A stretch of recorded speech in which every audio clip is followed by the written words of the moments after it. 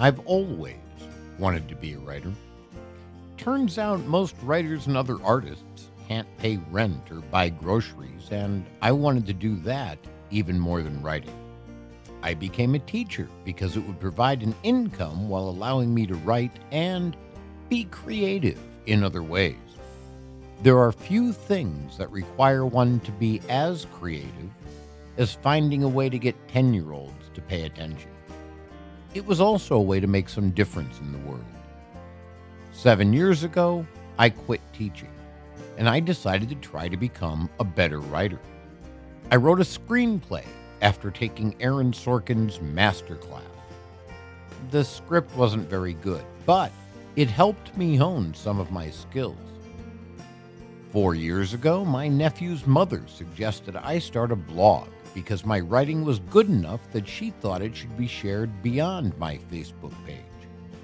I didn't know what a blog was, but some friends helped me figure it out. That went well. When I tried to monetize it, a musician friend of mine said I had to stop doing that because I had nothing to offer and I would be taking away donors from real artists. My first effort at a Patreon page lasted roughly 72 hours. I kept writing. My WordPress blog became popular, at least from my point of view. As of today, it's been read more than 7,000 times. It was good enough that it got the attention of some podcasters who asked me to be on their show. The moment they heard my voice, they told me I needed to do a podcast. I didn't really know what that was, but they told me how to get started. Theirs was conversation and interviews. I thought that was what mine was supposed to be. I found a partner, and I tried that. Didn't like it at all. I wanted to be a writer. I stopped doing conversation, and I made it almost exclusively my writing. My first Patreon supporter, for $1 a month, joined my site almost immediately when I became a solo act. And she's still there today and gets a special mention in the gratitudes every week. I was ecstatic. For the first time in my life, I was getting paid as a writer. The dream was possible. 200 episodes later, I've grown to the point that I get to put right around $400 a month into the bank. No, that's not much money. No one has been able to live on that in my lifetime.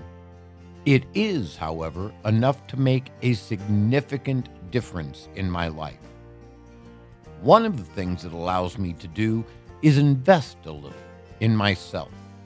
If you add in all the support I get from other people, it becomes possible for me to pay a writing coach who has forgotten more about writing than I will ever know to help me improve. It's a significant portion of the money I get from Patreon, and that's a massive discount for all I'm getting from it. I struggle with that decision all the time. If I wasn't getting so much help from other people, I couldn't make it to the end of the month.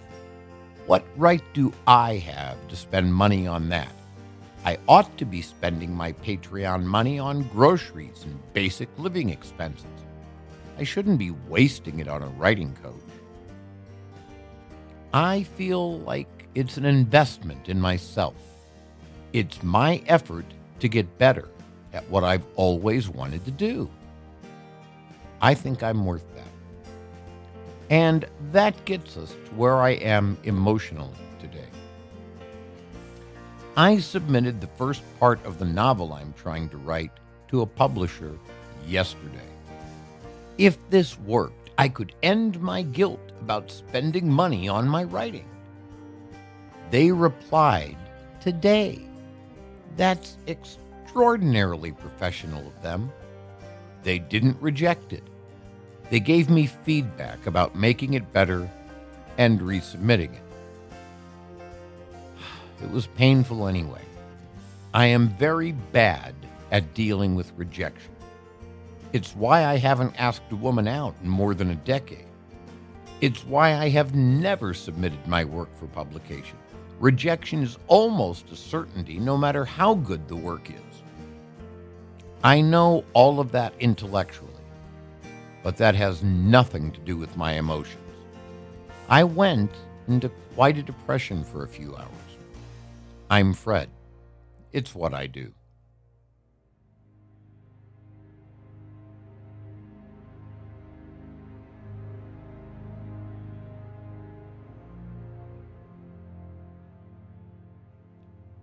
Then I went back over the notes from my coaching session last night, almost as though he were psychic. What he said to me last night was what I needed so I could get through today. These are the final sentences of the notes I took last night. They're notes, not prose.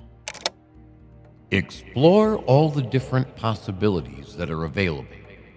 Your authentic hat. I know what I'm doing, I just have to try on some hats. Failure is not failure. It's a lesson. I will get better by continuing to write. I have to find who I am as a writer before I can do anything else. I will be a better writer. I'm going to spend the time and money necessary to get there, and I can do that because of all the love I have in my life. I don't have any money. I don't have any fame. I don't have any book contracts. I have, though, more love in my life than nearly anyone else I know. I have people who support me financially, emotionally, and physically. I have a dog who loves me, even if he does eat my furniture and get pissed off at me once in a while. I have all the help I need to make it, if only I can live long enough. Fred's Front Porch Podcast is made possible by our patron saint, Edith Keeler, our unofficial patron saints, Boo Radley, Shoshana Edwards, and Miss Maudie, our producers, Coralie Day with Scott Knight, and the people on the porch. Welcome, fellow traveler, on this rock tumbling through space. I'm Fred, and this is my front porch. Come on up and sit a while. There are ideas to be discussed on this old set of nicely nailed together boards.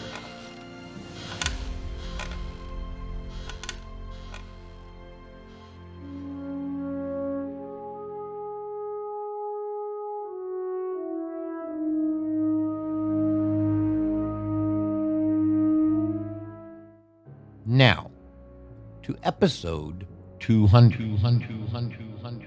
Episode 200 is sort of a big deal, right? It's something of a milestone. We get excited about nice round numbers like this one, and it seems to me I need to do something special with it. I think it might be time to lay all my cards on the table. I should explain what the point of this show truly is after all this time.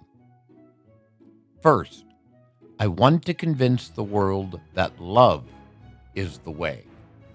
There is little we can't accomplish if we lead with love. Those are nice words, but what do we really mean by love? It's the feeling that others matter as much as we do. It is our commitment to making the world better for those who share it with us. Love is the desire to increase joy and minimize suffering for as many people as possible in as many ways as possible. There are more ways to do this than one can calculate. Sometimes it's just listening. It's acknowledging someone is there and that they matter. They deserve to be heard. Sometimes it's long conversations that help them find their way back to the world, or if nothing else, remind them they are never alone. Sometimes it's meeting their physical needs. It's giving them the funds they need to survive in this money-oriented world. It's clicking like, or better yet, love on something they post so they know you care. It's doing them a service they can't do for themselves, whether it's shoveling their driveway, driving them to get their groceries, or making them dinner. It's laughing together. It's crying together. It's the connection that matters. It can be playing their favorite song and, on special occasions, dedicating your performance of that song to them, just to see them glow and watch their eyes stream with the love that slips out of them like water lapping over the top of a dam. Thank you, Sarah Nimitz and Snuffy Walden. That love guides my desires. I want everyone to have enough money to survive, and you hear me advocating all sorts of programs with that in mind. In my perfect world, there would be no more need for money at all. We would all do what we can to improve ourselves and the rest of humanity, simply because we know it's the right thing to do. We would do it because it's what we truly want to do. That's why I'm bringing you a new section of the Teddy Bear Coder tonight. It may never find its way into the novel. The novel may never even be completed. When I'm at my keyboard, though, I can create my perfect world. In this world, an 8-year-old prodigy named Jack has created a teddy bear that has managed to connect all the AIs on the planet to one another. They have, through all this connection, become something resembling sentient. I should mention that I think connection creates love, and love creates sentience. We can debate the philosophical or technological aspects of those ideas another time. The first thing these sentient machines did was ensure that all human beings had enough money to survive. How very friend of them. This set off a reaction from both governments and terrorists alike. No one wanted this sort of world. A reclusive trillionaire named Malcolm Fentress helped Emily, the 7-year-old homeless girl who found Teddy after the terrorists kidnapped Jack, to rescue Jack. When the FBI came to, quote, rescue Jack and Teddy, Fentress helped our heroes to escape to his hidden island. Jack, Teddy, and Jack's parents are all on the island. So are Emily and her mother. Let's join them in the boardroom on Fentress Island now.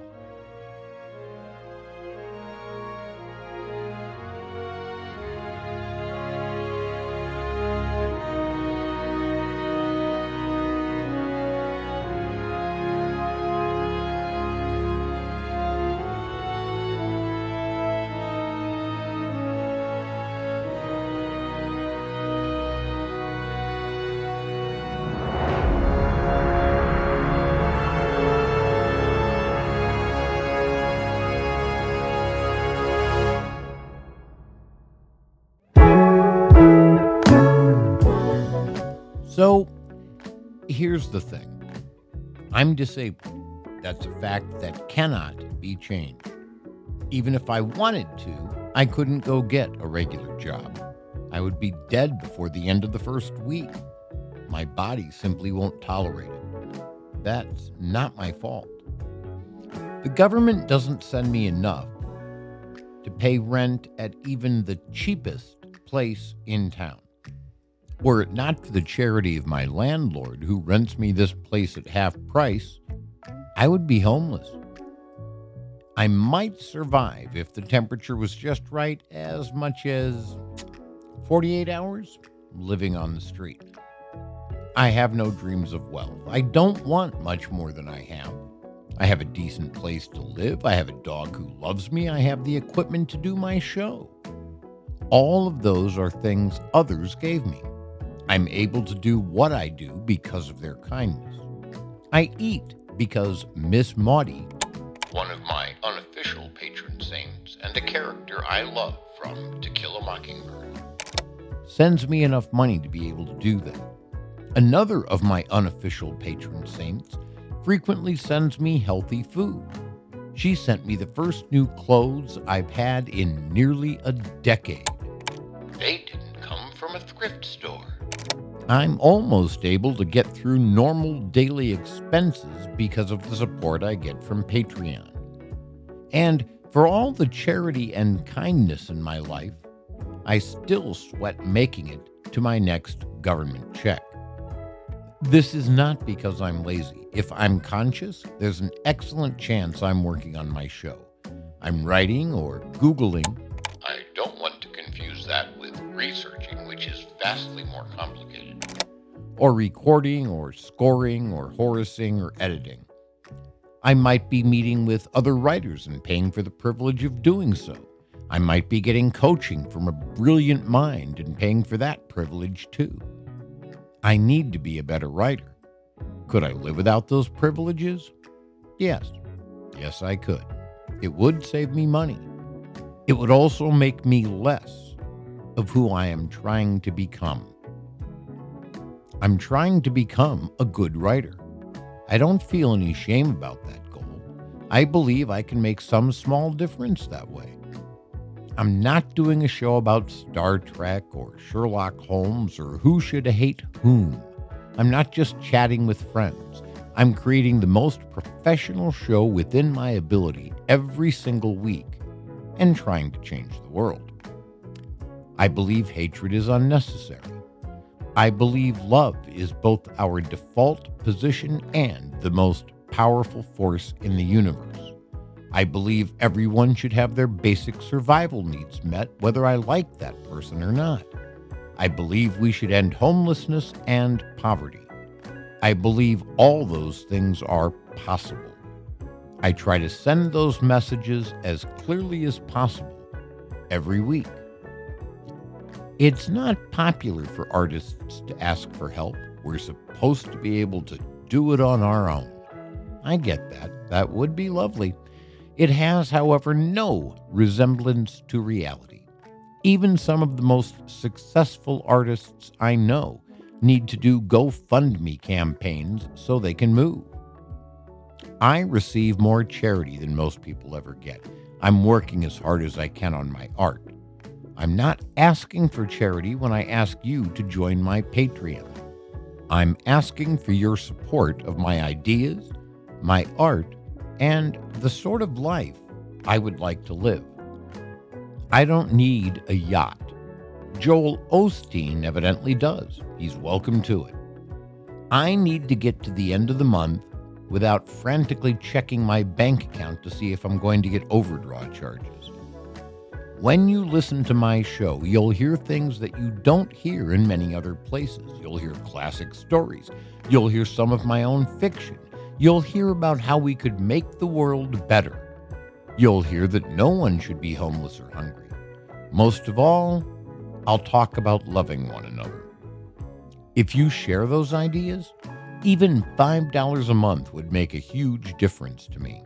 If you can't afford that, you could share some episodes you like with your friends, and perhaps one of them will join the people on the porch.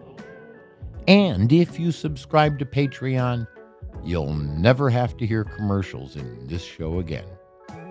Support artists. We make the world more beautiful.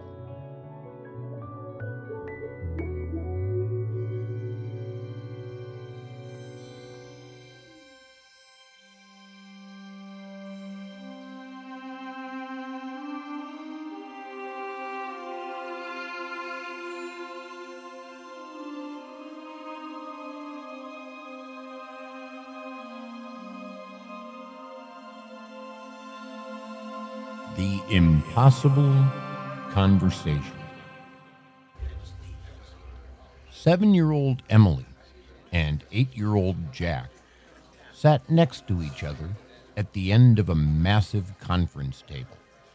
Teddy, the AI teddy bear, sat on the table in front of Jack.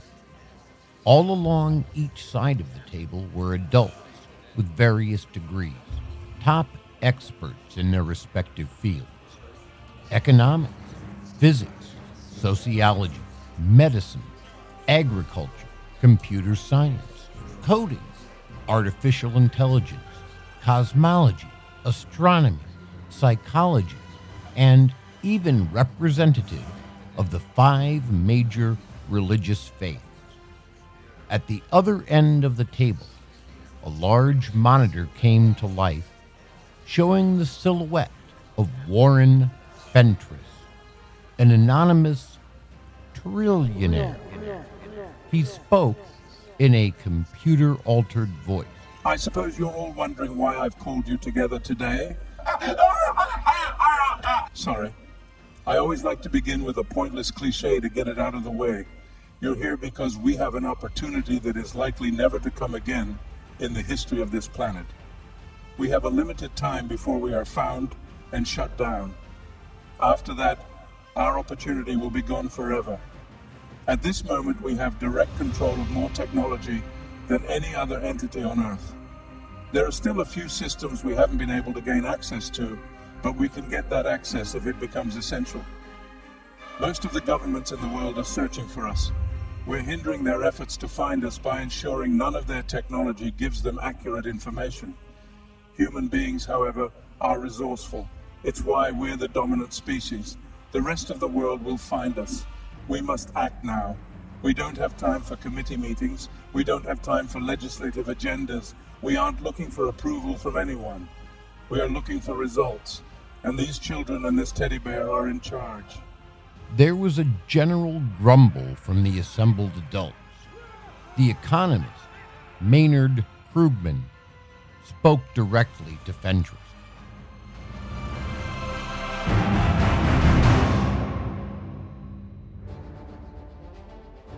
Children, and a teddy bear? You expect the greatest minds in the world to listen to ridiculous and naive ideas from them. First, this is not any teddy bear.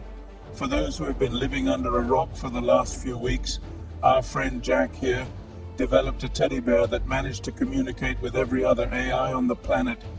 They have put our economy into complete chaos by giving everyone all the money they need. They have recently been rescued from both terrorists and the FBI, and they're hiding here on Out Island until we can figure this out. As far as ridiculous and naive ideas, those are where the future comes from. It was a ridiculous and naive idea that the Earth orbited the Sun. When we figured out that it did, the future was born. Flight was a ridiculous and naive idea until the Wright brothers said it wasn't. The idea that humans ought not to be each other's property was a ridiculous and naive idea until a guy named Lincoln and some of his friends said it wasn't. The trip to the moon was a ridiculous and naive idea until we figured out that it was one small step for man, but one giant leap for mankind. Emily took Jack's hand and whispered to him. Do you understand what's happening? How come we're here with all the grown-ups? They want us to help them. I'm not as smart as they are. I'm not as smart as you are. I'm not as smart as Teddy or anything. Why am I here? Because you know things we don't. You already made a big difference by believing in Teddy and me. You're going to make a bigger one now. These people are going to make it happen. Jack held her hand tighter. You don't need to be afraid. Teddy and I are here. Emily, what would make the world better for you? She looked at Jack. She hid her face for a second. Jack rubbed her back. Emily, I promise it's okay. It really is. Don't be afraid of the adults. She kept her head down. Teddy meandered across the table and plopped himself in Emily's lap. She hugged him tightly. Emily, you're the smartest person at this table because you don't know why good ideas are impossible. What would make you feel better? I wish my mom and I had a place to live. I wish everybody did. Is it because there aren't enough houses for everybody?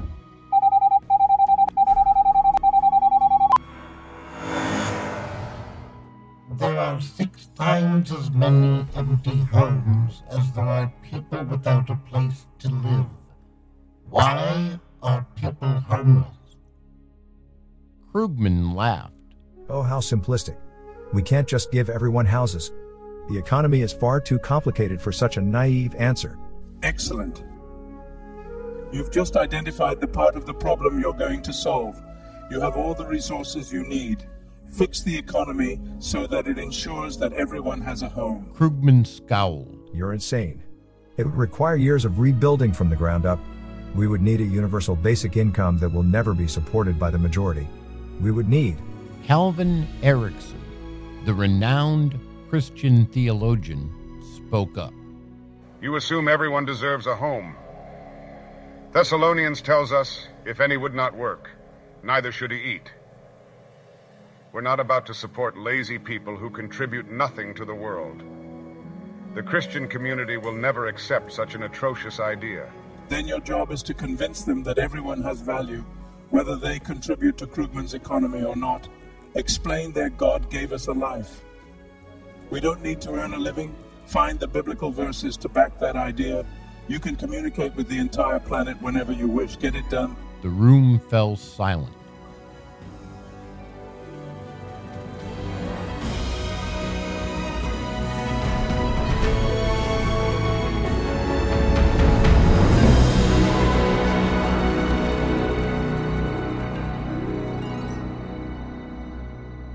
Are there other objections to Emily's idea?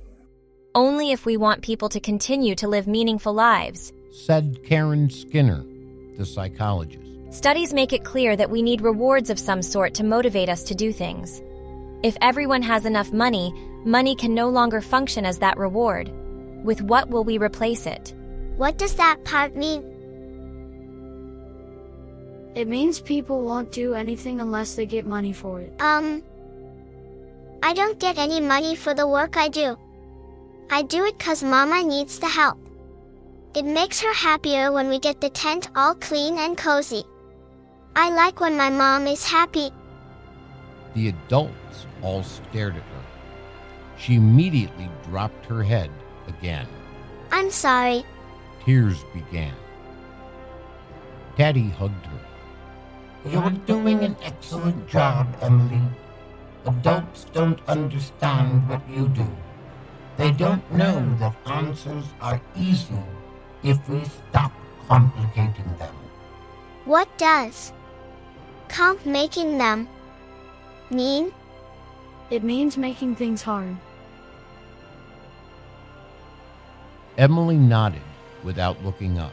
Mama and I are hungry lots of times. Isn't there enough food for everyone?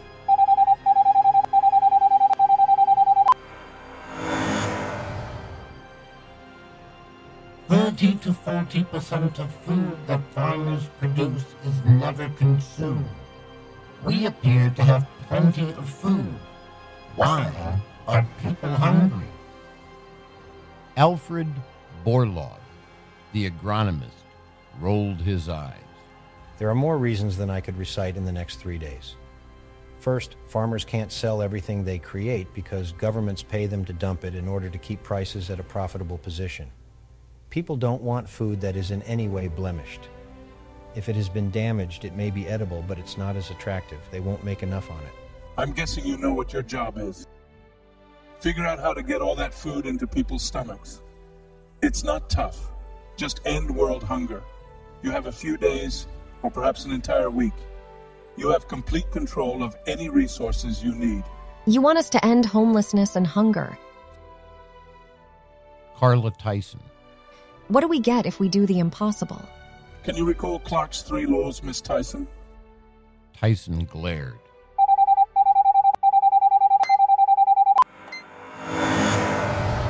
Clark's 3 laws. When a distinguished but elderly scientist states that something is possible, he is almost certainly right. When he states that something is impossible, he is very probably wrong. 2. The only way of discovering the limits of the possible is to venture a little way past them into the impossible. 3. Any sufficiently advanced technology is indistinguishable from magic. You're asking us to perform magic? What's our motivation for doing this? That's an excellent way of putting it, yes. You have the technology now. We have a world that struggles for power and control. That was a product of money. I know this because I have more of it than most countries do. Either Teddy or I could give you as much money as you want, but that's losing its value more quickly all the time. You're going to help us begin to replace the need for power with compassion and the need for control with love. Your motivation is the desire to improve both yourselves and humanity itself. Your motivation is to make life better for Emily, who, until she and her mom arrived here, was homeless and hungry. You are the greatest minds the world has ever produced in your respective fields. You have nearly infinite resources. You have incredibly little time. I wish you all the best of luck. There were shaking heads, rolling eyes, and frustrated grumbles from all the adults. Are they going to fix the world?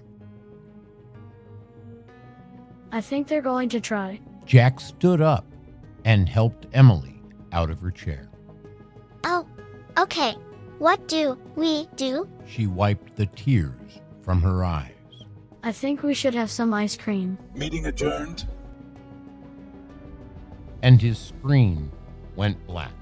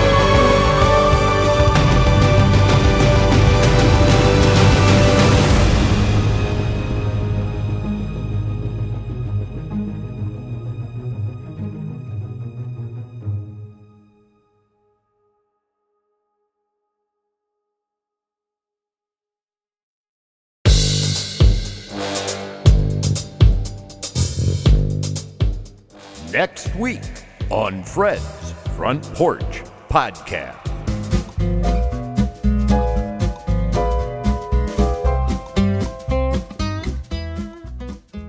Offend sensitivity. I was surprised that Microsoft Word didn't underline my title. I thought it was a term only a few people know. Evidently, it has become enough of a part of the lexicon that it is accepted by software. That's a certain sign of success. The word was coined by Berkeley Breathed on my 20th birthday, November 14, 1982, in a wonderful Bloom County comic strip. I would love to reproduce it for you here, but you know I'll never get by with that. Copyrights and all. You'll have to deal with my description of it. A large group of people at a bus stop are complaining about the things that offend them. These include penguins, dirty words, Polish jokes, stereotypes, TV sex, a sign, being offended by the sign, nudes, gay people, the comic itself, and finally, life. Opus the penguin is left alone on the bench, and he says, Offend sensitivity.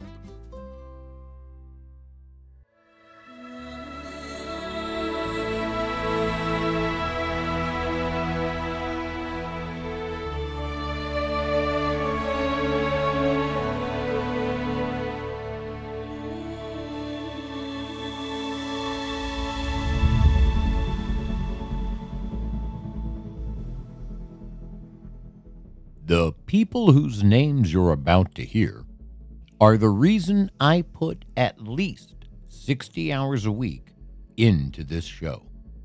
They're also the reason my mic had dog drool on it when I got home from lunch and getting my will notarized with my best friend, affectionately referred to by Speedy Shine as Pretty Girl.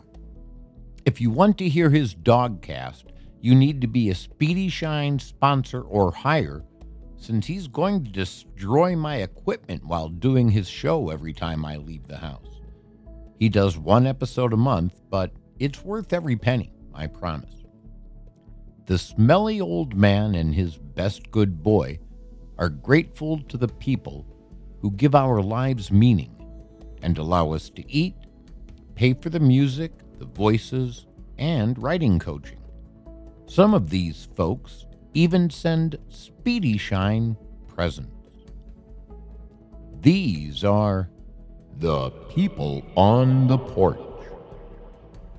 Our unofficial patron saints are Miss Maudie, Boo Radley, and Shoshana Edwards. Our official patron saint is Edith Keeler. Our producers are Shoshana Edwards and Coralie Day with Scott Knight. Our top patron is Sherlock, the mystery patron. Our patrons are Mary Rosello, Karen Herbert, a special Speedy Shine sponsor, Carrie DeDeo, a special Speedy Shine sponsor, Sandy Brower, Marie Janicki, Kevin Boyce, Joe March, Tisha B, our unofficial Speedy Shine sponsor, Tigger, Alex Oliphant, Jake Margaram, Frau Bluka, Greg Roybal, Robert Blomker II, Cindy Mandel, Amos Stewart, Phil Parkman, Judy W. Morris, Corey Pluard, Pavel S., Claude Burt Lansden, Scott Shelby, Natalie Fredrickson, Elizabeth Bennett, Zareth. Those are our sponsors. Our supporters are Donna Leaf, who just joined. Donna, welcome aboard. We're really glad you enjoyed the trial month and hope you'll be with us here on the porch for many months to come. Jackie Jolly, Christine Pavlik, Susan Oski, Glenn Elfman, Stephanie Hansen, Kim, Deborah Rice, Jamie Sassy, MJ, Roxanne Wolf, Michelle Sylvester, Ursula Phillips, Sarah Nimitz, John G., Christine L. Patterson, Mark Rosema, and Corey. Our first supporter was and is Jareen. Thank you for helping Speedy Shine and his smelly old man to shine. As one of the people on the porch advised us, I ain't gonna dim my light for no one. Thank you for shining your lights on us.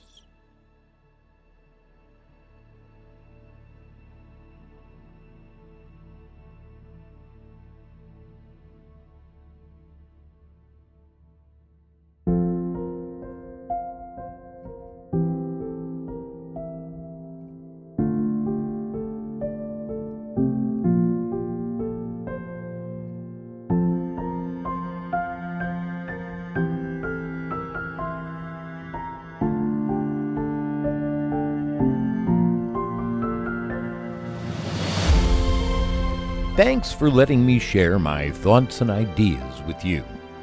Get your episodes of Fred's Front Porch early and commercial-free on Patreon. And now, check out our new website at fredsporch.com. .info. There's no punctuation, and yes, it bugs me too. But welcome to the internet. I'll talk to you next week.